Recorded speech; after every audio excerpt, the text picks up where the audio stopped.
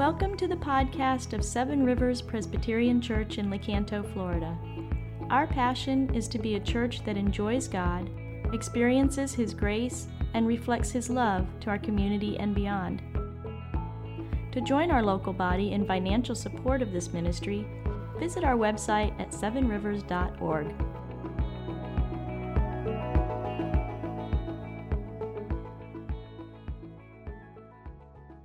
So the apostle, isn't it incredible really that we're going to read the words of Saul of Tarsus? Saul of Tarsus, who was converted dramatically, an enemy of Christianity, travels throughout the Mediterranean basin, and he starts churches of Jesus Christ, and now he's in prison. Why is he in prison? Because he's a political prisoner, right? The Christians won't give honor to Caesar. That's expected of all Roman citizens. And he's going to be taken outside the city, and he's going to be executed and have his head cut off. And yet while he's there, he's nurturing the churches that have grown up in all the areas. He actually never went to Colossae, but he loves the small church there, and he writes this letter to them. He writes a number of letters when he's in prison. He redeems the time, right? It's a great time for writing. There's so much great nurture for the church has come out of prison through the years, hasn't it? Think of John Bunyan, wrote Pilgrim's Progress in prison. I think Dietrich Bonhoeffer wrote from prison. Martin Luther King Jr., Letter from the Birmingham Jail, as a seminal work in American history and the civil rights movement. So the Apostle Paul, writing from prison, is what we're about to read. Now, he's already told them in Colossians that the gospel has transformative power. He would know that, right?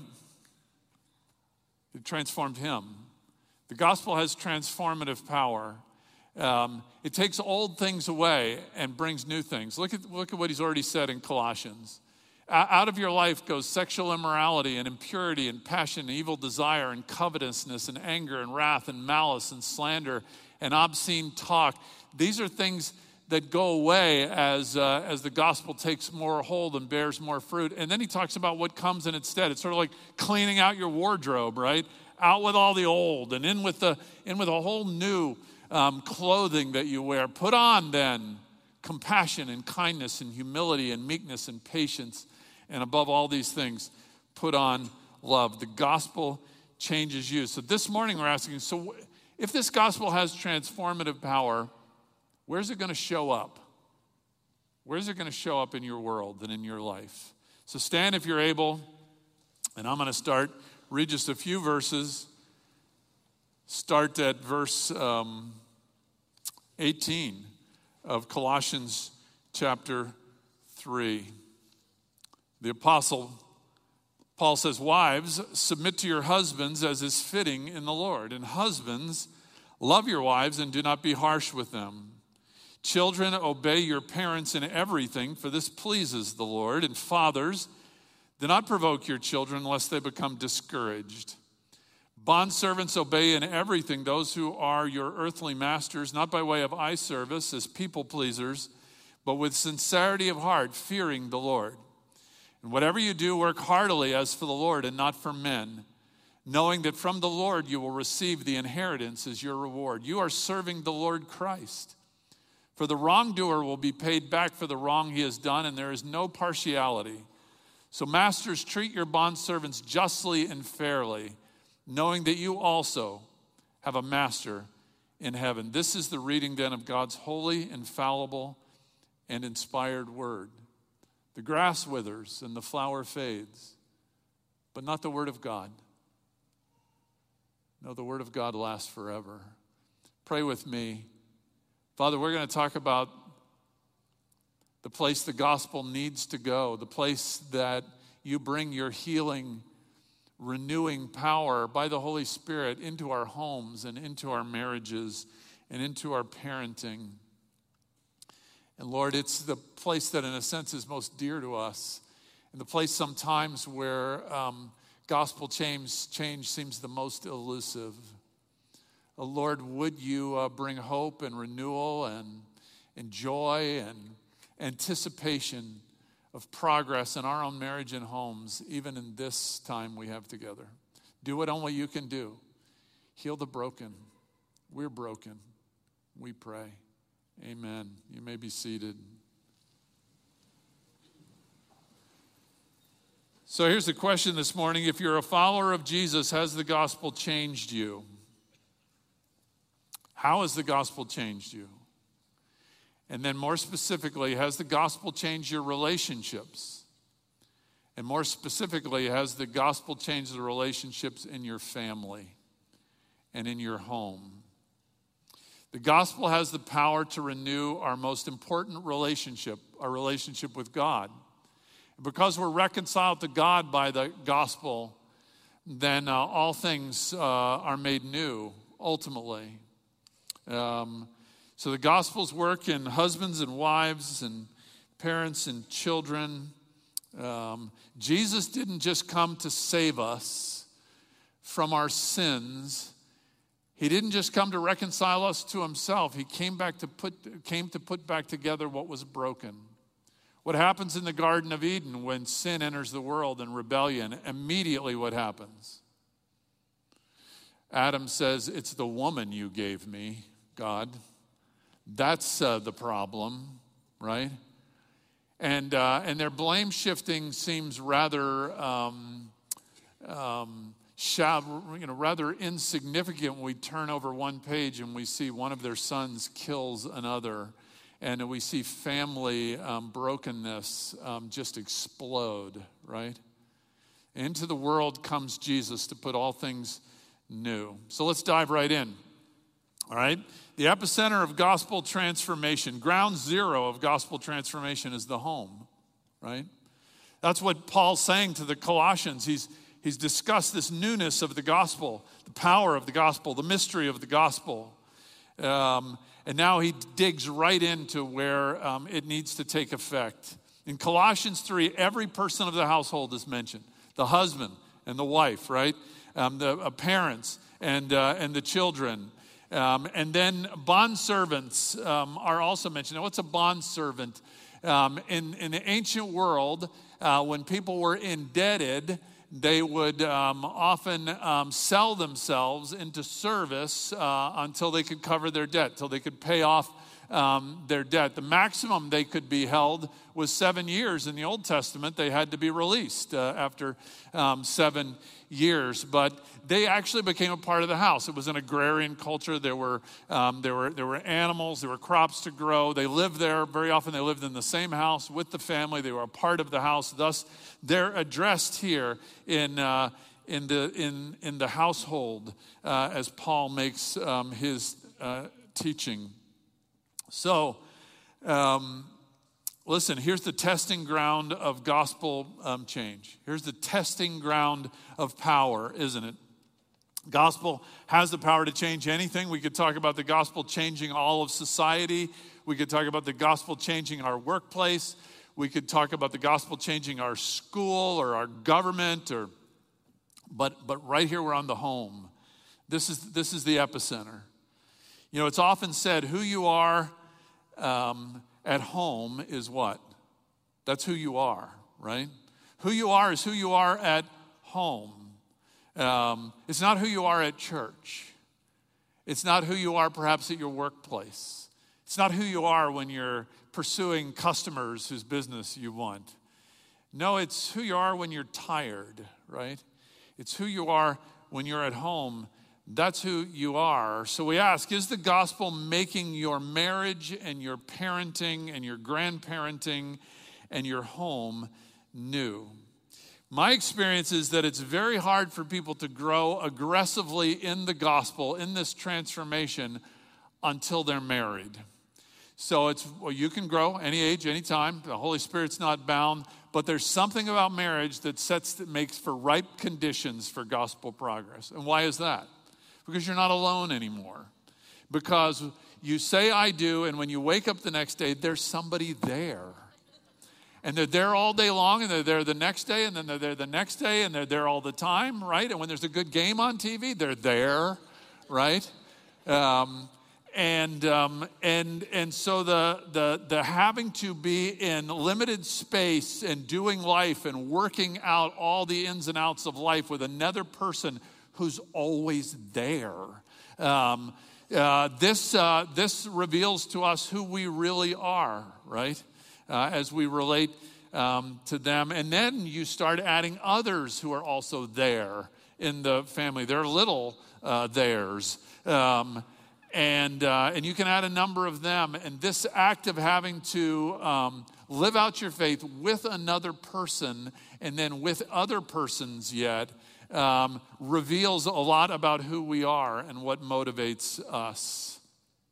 Listen, if you had the power to fix one thing in the world, I think if we were to go out on the street and ask people, you had the power to fix one thing in the world, what would people say?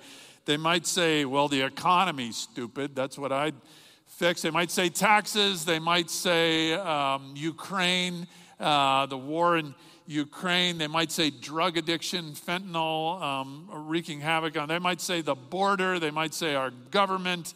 All sorts of crime. But I would suggest that this is where it has to start. This is where newness starts. Newness starts in the home. All things new starts at home. The gospel has power to change our homes. I want you to know that. I want you, like Apostle Paul can write this and say, I know that the gospel has power. Then the preacher this morning can say that too. So I met my wife when we were in college. We were quite young by today's standards. I was 18 years old. She was 27. See what I mean? We're going to have to work through this later today. No, we were the same age, and we were young kids, and we loved each other. And she was beautiful and feisty and full of personality and life, and she was the apple of my eye, and I couldn't believe the kindness of God that she would love me, and I'll never forget, we got married in Chicago, just 21 years old, right out of college, and we were getting counseled there by a pastor of the church we were going to there. He's a lovely man, and in part of our premarital counseling, he gave us a test of compatibility. We both had to fill out this test and turn it into him and then meet with him where he would grade the test and tell us our results. And I'll never forget, I still remember walking into his office to get the results of that test. He looked like an oncologist would look, who's discovered cancer and they have to deliver the news to you. All the blood drained out of his face. He couldn't even make eye contact.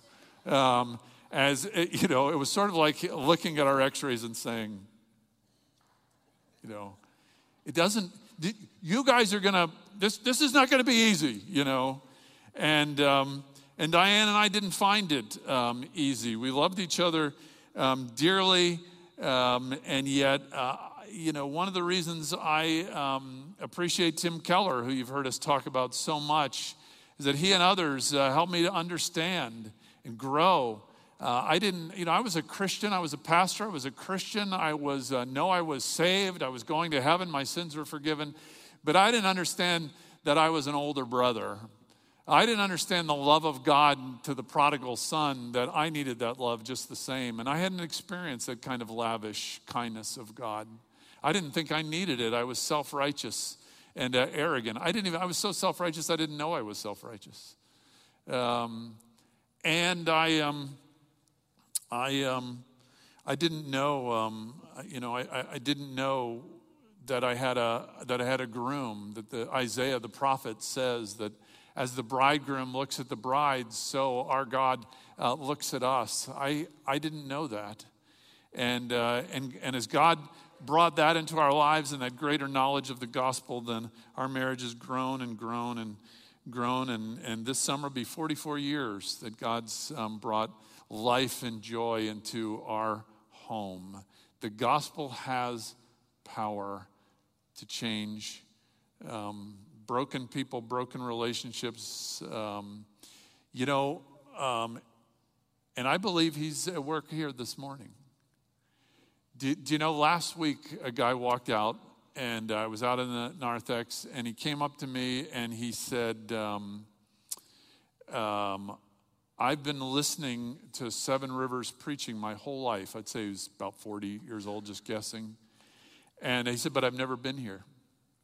He said, in 1995, my dad left my mom. And we lived in the nation of Panama. And there we were, bereft of a father, of a husband.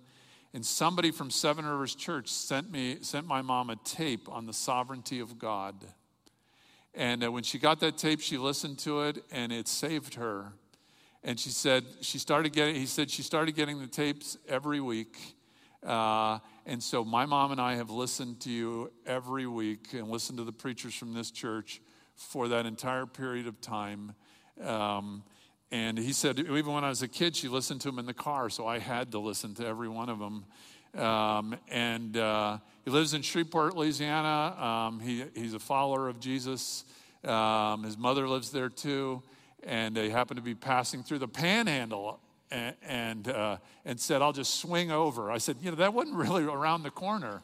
But he had to be here, to come to church, because the gospel, somebody sent him, somebody put in his mother's hands the gospel that saved her, changed her life, changed his life. And I'm praying that it will work in you and your life and your home today. And I just want to say, if some of you are thinking, gosh, I need to hear this because my kids need the gospel. No, you need the gospel. If your kids are far from Jesus, stop thinking about your kids. Stop thinking about how this message might be for you. It might be about changing you. It might be the gospel's work in you that one of your kids sees that changes their whole paradigm of what Christianity is and what it's about, that so far they've rejected and they've walked away from. You with me? All right. So secondly, that's the epicenter of the gospel. It starts in home, and frankly, it starts with us. So what is the sign? What's the mark of a gospel at work in a home? What would be the evidence of that? It's mutual submission. It's mutual submission. Every member of the household is called to live and act governed by what's best for the others in the household, right? To submit themselves for the good of the others there. What did Philippians chapter 2 say? What does Paul say? Do nothing from selfish ambition or conceit, but in humility count others more significant than yourself. That's what marks the gospel household. A mutual care, a mutual submission. In Ephesians chapter 5, verse 22, the Bible says, wives, submit to your husbands. And every pastor trembles before they have to preach on that verse.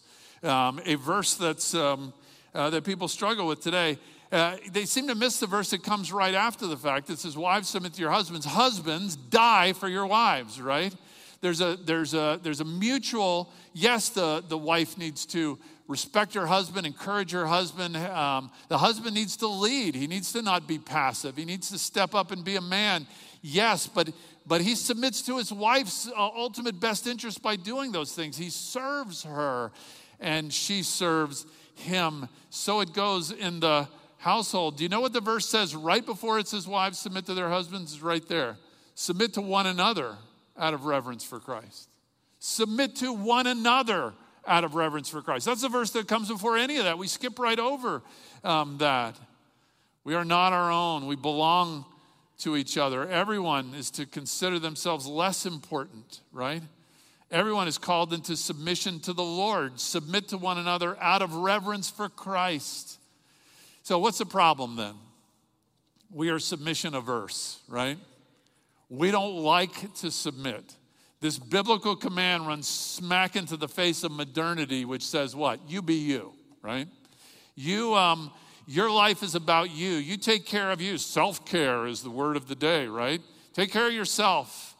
There's something in our spiritual DNA that cherishes the notion of our own personal autonomy. We are in charge of our own life, and we can make the best out of our own life. We're not going to submit to anyone else's rules or authority. No one over us, right? It's about us. Where does this sort of spiritual warping come from? It comes right from the first words of the Bible, doesn't it?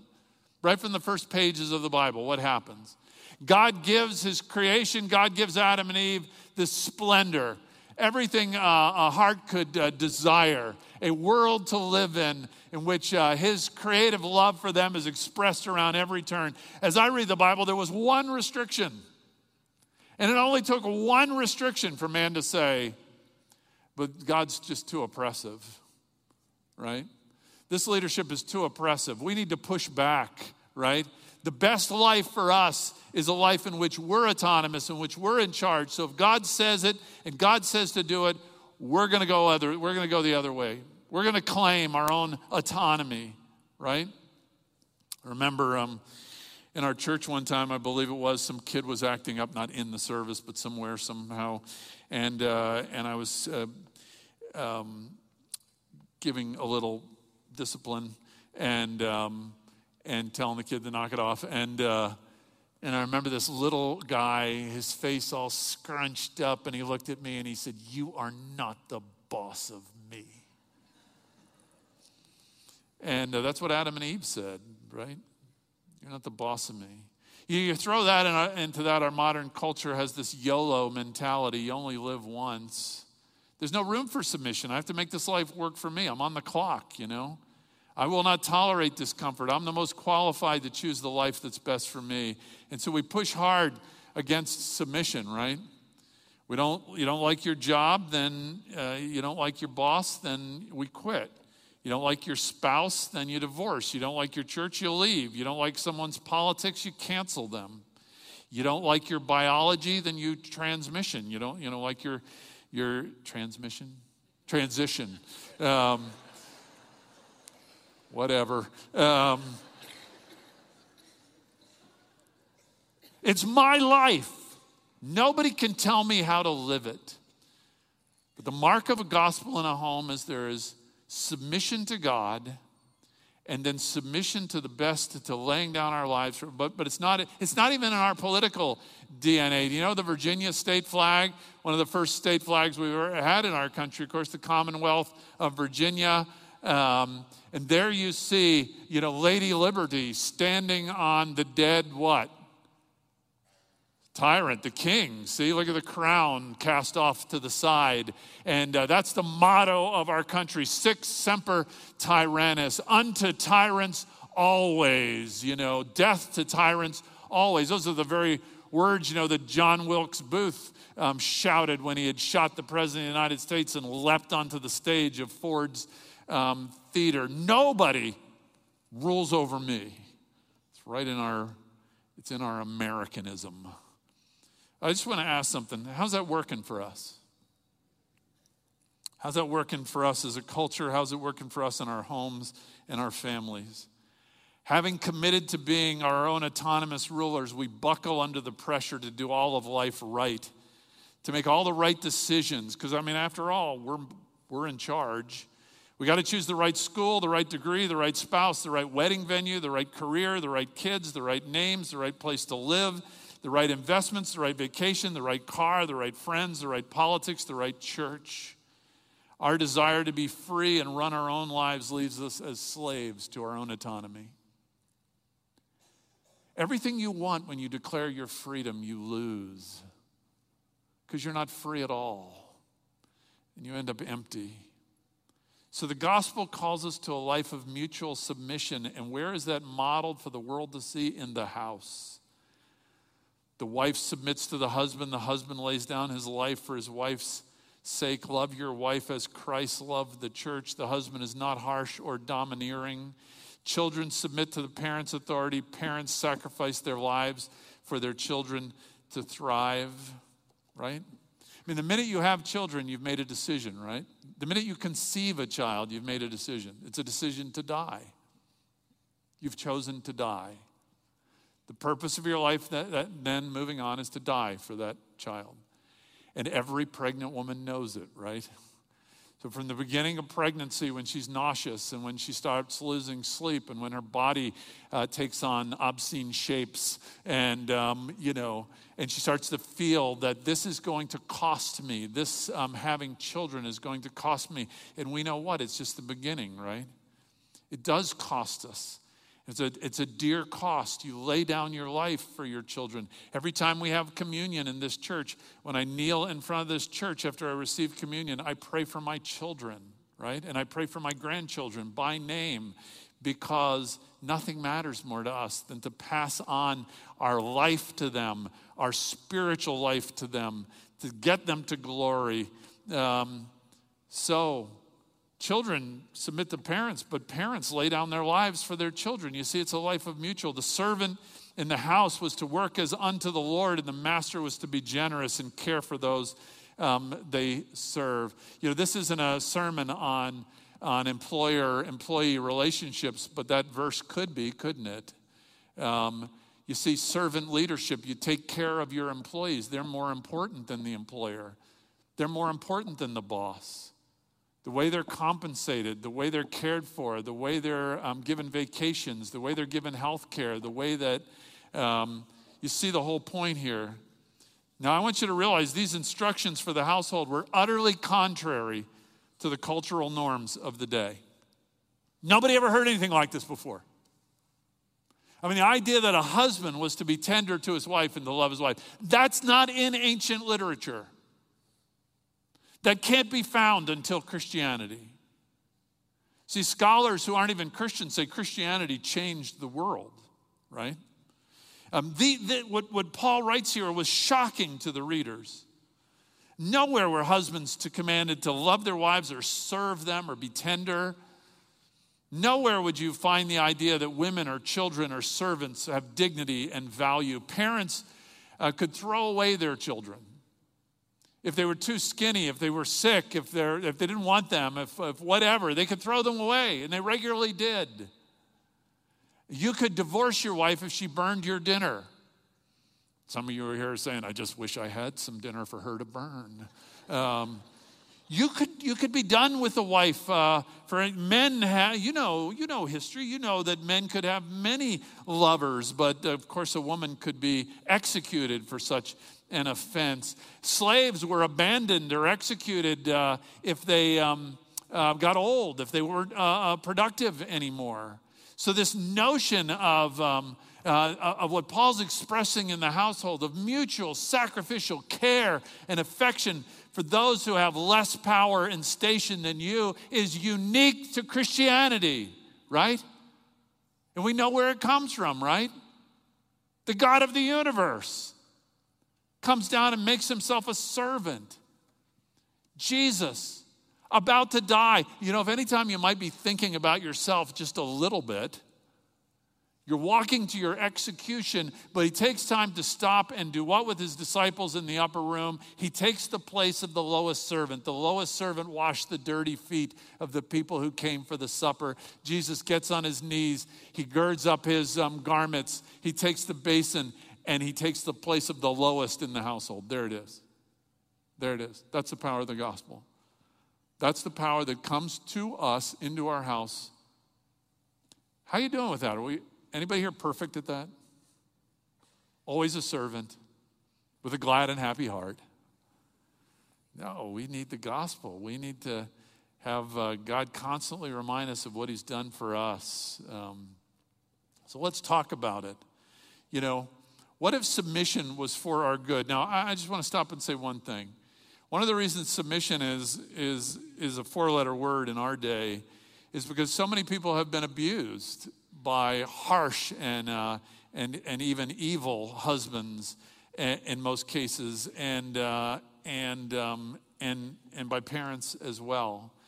And I just want to say, if you are a spouse and you are being abused, then get help and get out. Come to us as a church. The leaders of this church are not going to stand for anybody who tries to use especially the Bible as an excuse to batter or to abuse their spouse. It's intolerable. We should not tolerate it. So what if submission, though, as it is to God and to each other is beautiful and good. What if Paul has love at the heart of his command to submit?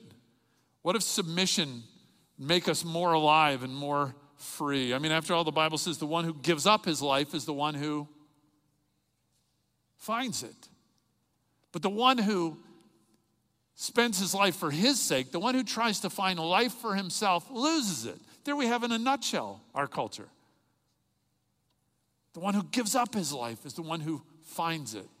What if autonomy isn't the way to joy? What if serving others is?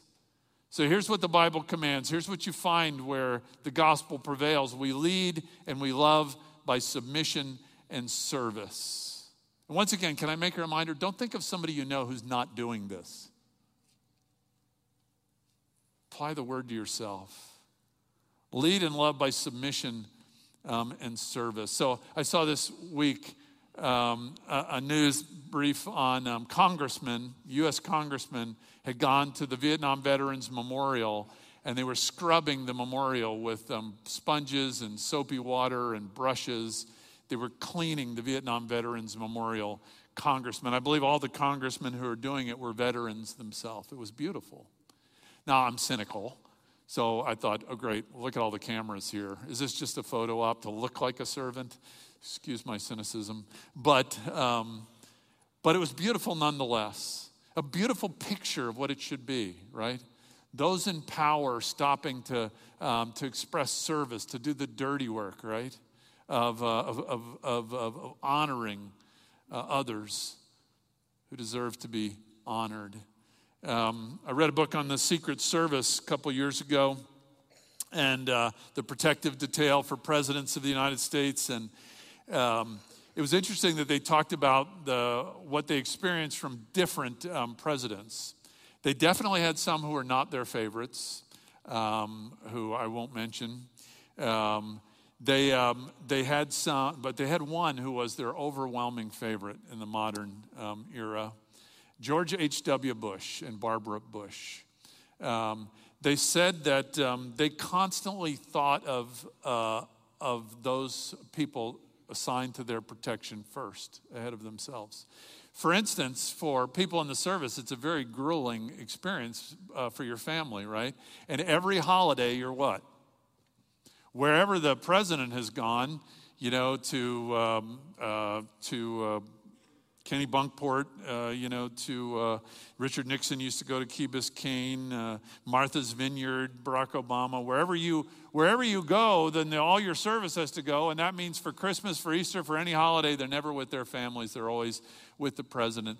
That H.W. Bush and his wife would always stay in the White House because most of them lived in the D.C. area, so they could all be with their families on Christmas.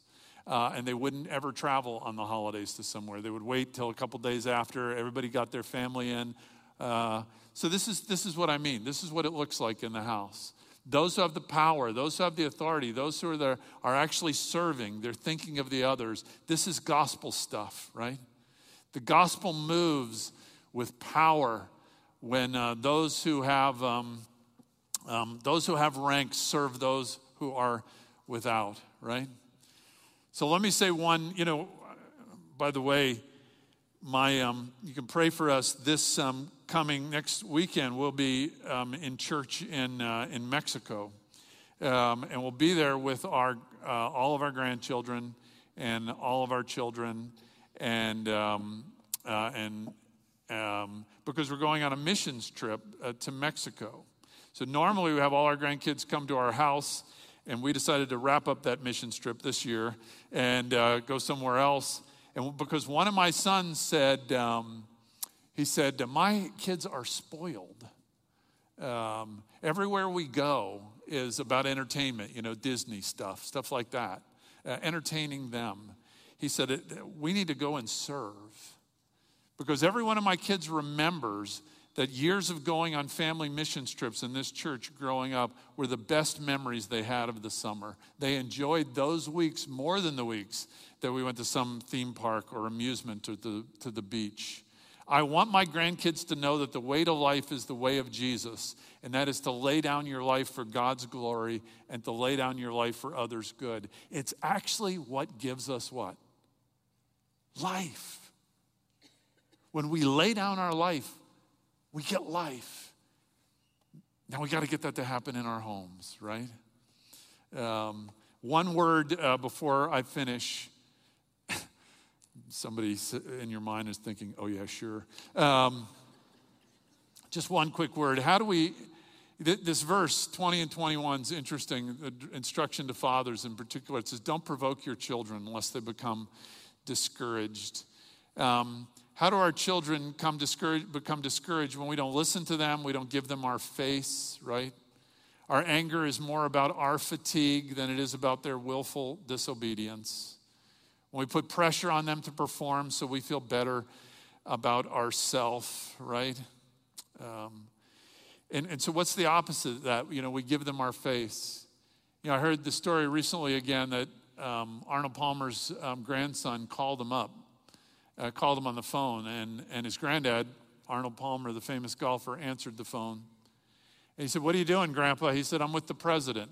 He said, the president of what? He said, the president of the United States. He shared that sermon, I think, at his grandfather's funeral. What was he saying?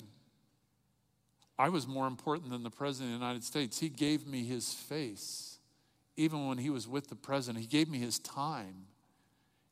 I mattered to my granddad. Right? That's how we avoid, provoking our children. When we delight in them, when we confess our sin to them, we don't take their disobedience personally, but we use it to show them the same grace that the Father has shown us. I heard this guy just this week tell when he was in high school. I think he said he was high school. He said he was in a fraternity in high school.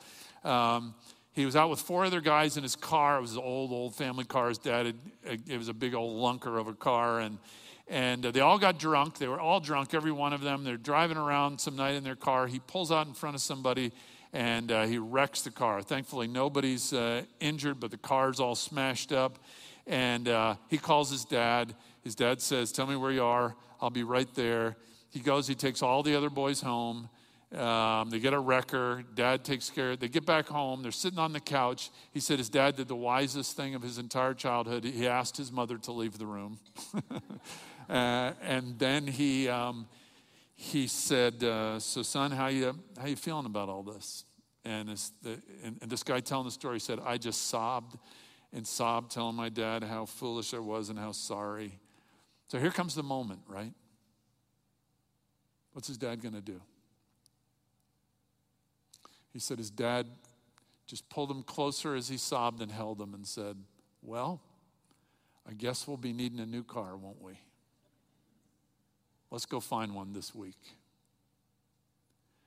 Now, I'm not saying that there shouldn't be discipline in the house. There shouldn't be consequences. There shouldn't be, all discipline at the time seemeth not to be profitable, but afterwards it yields the peaceable fruit of righteousness.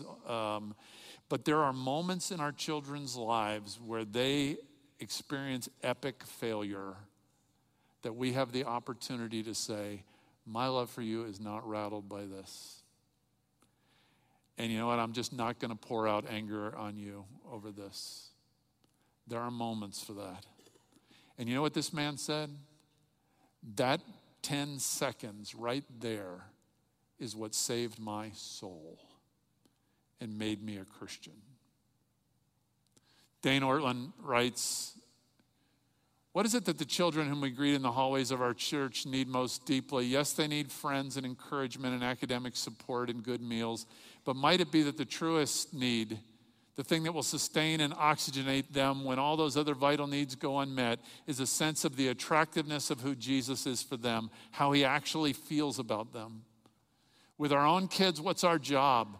That question could be answered with 100 valid responses, but at the center, our job is to show our kids that even our best love is a shadow of greater love. To put a sharper edge on it, it's to make the tender heart of Christ irresistible and unforgettable. Our goal is that our kids would leave the house at 18 and be unable to live the rest of their lives believing that their sins and sufferings repel Jesus.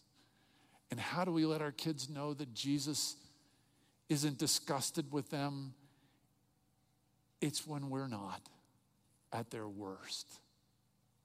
Got it? Got it? Gosh, the gospel in our homes. And lastly, we are finished then to say, where do we get this from?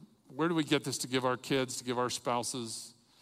Where does this gospel transformation come from? I just say two reasons we can do it real fast. The first is the trustworthiness of Jesus.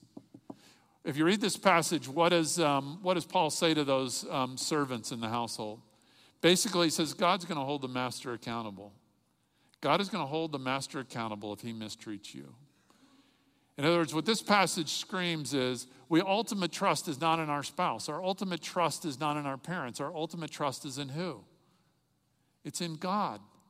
You can trust God. Trust Jesus. He's trustworthy. You can trust his sovereignty. If he calls you to go through a bad thing, and he calls every one of us to go through the hardest and hardest of days, trust him. You can trust him. You can trust his sovereignty, and you can trust his heart. And the other thing to say is that if we're to submit our lives to other people, guess who did that first? Guess who did that in a greater way? The call to submit comes from the one who submitted more than we ever will. It's the voluntary submission of Jesus. What does it say in Philippians chapter 2? Have this mind among yourselves, which is in Christ Jesus, who though he was in the form of God, did not count equality with God a thing to be grasped. He emptied himself. He took the form of a servant. He became a man. And being found in human form, he humbled himself by becoming obedient to the most ignoble, shameful death on a cross, hanging naked and tortured. He submitted himself for you. For you. Equal with God, he humbled himself. The creator of the universe, he humbled himself. He gave his power up. He wasn't forced to do it. He chose to do it. Your husband, Jesus, made himself nothing for you, his bride. That's where we get it from. We've experienced it. I love what this husband says. He describes coming home to his wife. 9 p.m., I walk in the door. I'm still carrying the burdens of the day at the office. The kids are already in bed. Eyelids heavy, but holding out for a good night from Dad. My wife's tired but smiling, happy to see me, and I don't want any of it. I stomp around, tearing open the mail, griping about food that isn't in the fridge, acting like a jerk. And in some secret place inside of me, I know it. Somehow this only makes it worse. I wait for the reprisal from my wife, the well-earned reprisal, the angry, I don't deserve this, but it isn't forthcoming. She kisses me on the cheek. She says she loves me, and she goes to bed with the same smile on her face. So now I stand by myself in the kitchen, and I have two companions, my bad mood and my wife's grace. I still feel grumpy, but I discover there's something else there inside of me. I want to apologize. I go to the bedroom and I tell her I'm sorry, and her response is quick and her grace complete. You had a long day. You're allowed to be in a bad mood, and you're a good man. I knew you'd apologize. I used to say, I believe in grace, but I don't say that anymore. Now I have known it. A lot of people go to church and they say they believe in grace. But have you known it? To know the grace of the Lord Jesus Christ changes everything, even our homes. Amen. Let's pray. Lord Jesus, you've rescued us and made us a part of your family. And we're learning family now from you. We're learning that the head of our family treats us like a king, treats us like a bride, treats us tenderly and with forbearance. You don't crush us when we deserve it. So, Lord Jesus, thank you for adopting us, welcoming us, marrying us, making us part of your family. And now, Lord, may you, by your Holy Spirit, May the grace that we've received from you come out to those we love so much, even in our own house, our grown children, our little children, our grandchildren. Oh, may it be so, Lord. Would you heal our families? Hear our prayer. Heal our families.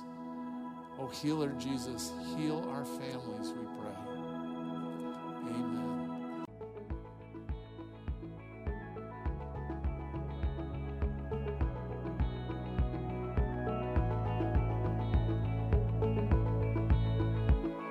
Thank you for listening to our podcast. If you would like more information or would like to help support the local body of Seven Rivers, please visit our website at sevenrivers.org.